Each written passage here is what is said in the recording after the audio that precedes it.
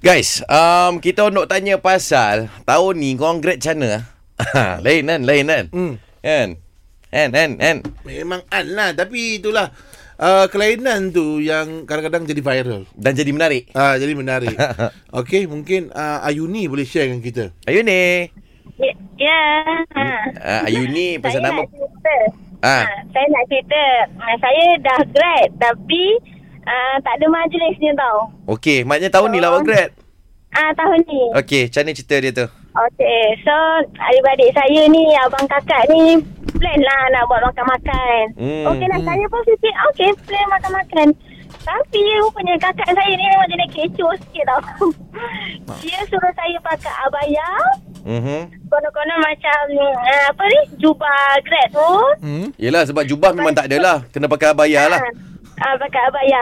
Lepas tu dia suruh saya pakai songkok bapak saya. Lepas tu dia letak langsir punya tempat sangkut tu yang bulu-bulu tu. Songkok tu.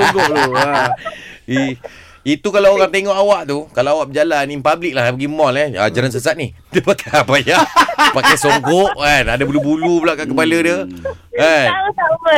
Betul, majlis tu meriah lah kat rumah awak. Meriah, rasanya masa ketawa sebab saya pakai tu. Lepas tu dia siap umumkan graduation Akila Ayuni macam tu. Okey. Saya rasa Mak bapak datang tak? Tengok. memang ada lah dekat situ lah. Selalu benda tu nak kena jemput, nak kena nak kena rancang. jemput parents.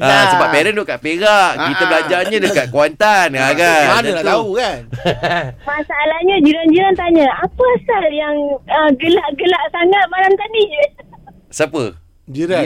Jiran. Serius lah, sebab jiran ni lah awak tak jemput jiran. Tak. Yelah, saya saja je makan-makan je tu adik-beradik je. Kakak saya tu, kita orang tak ada plan pun macam itu. Tapi baik Ayuni, tapi nampak sangat kan awak punya family sanggup buat macam tu kat awak. Satu, dia orang sayang awak. Yang kedua, awak punya family memang loving lah. Loving. Yang paling penting dia orang tu supportive. Itu yang paling penting. Tapi Kalau saya rasa cara ni cara paling happy sangat saya. Tahniah awak dah grad tu. Okey, terima kasih. Tapi kalau sama-sama. kakak awak nak ambil, kau buat je lah macam tu je. Jadi suka Tapi 03. bila jangan macam tu ni satu je tak boleh. Apa? Tak boleh baling topi tu ke atas. Kenapa? Kipas Plong. Jangan sesekali Jangan. Songkok bapak kau tu. Songkok bapak.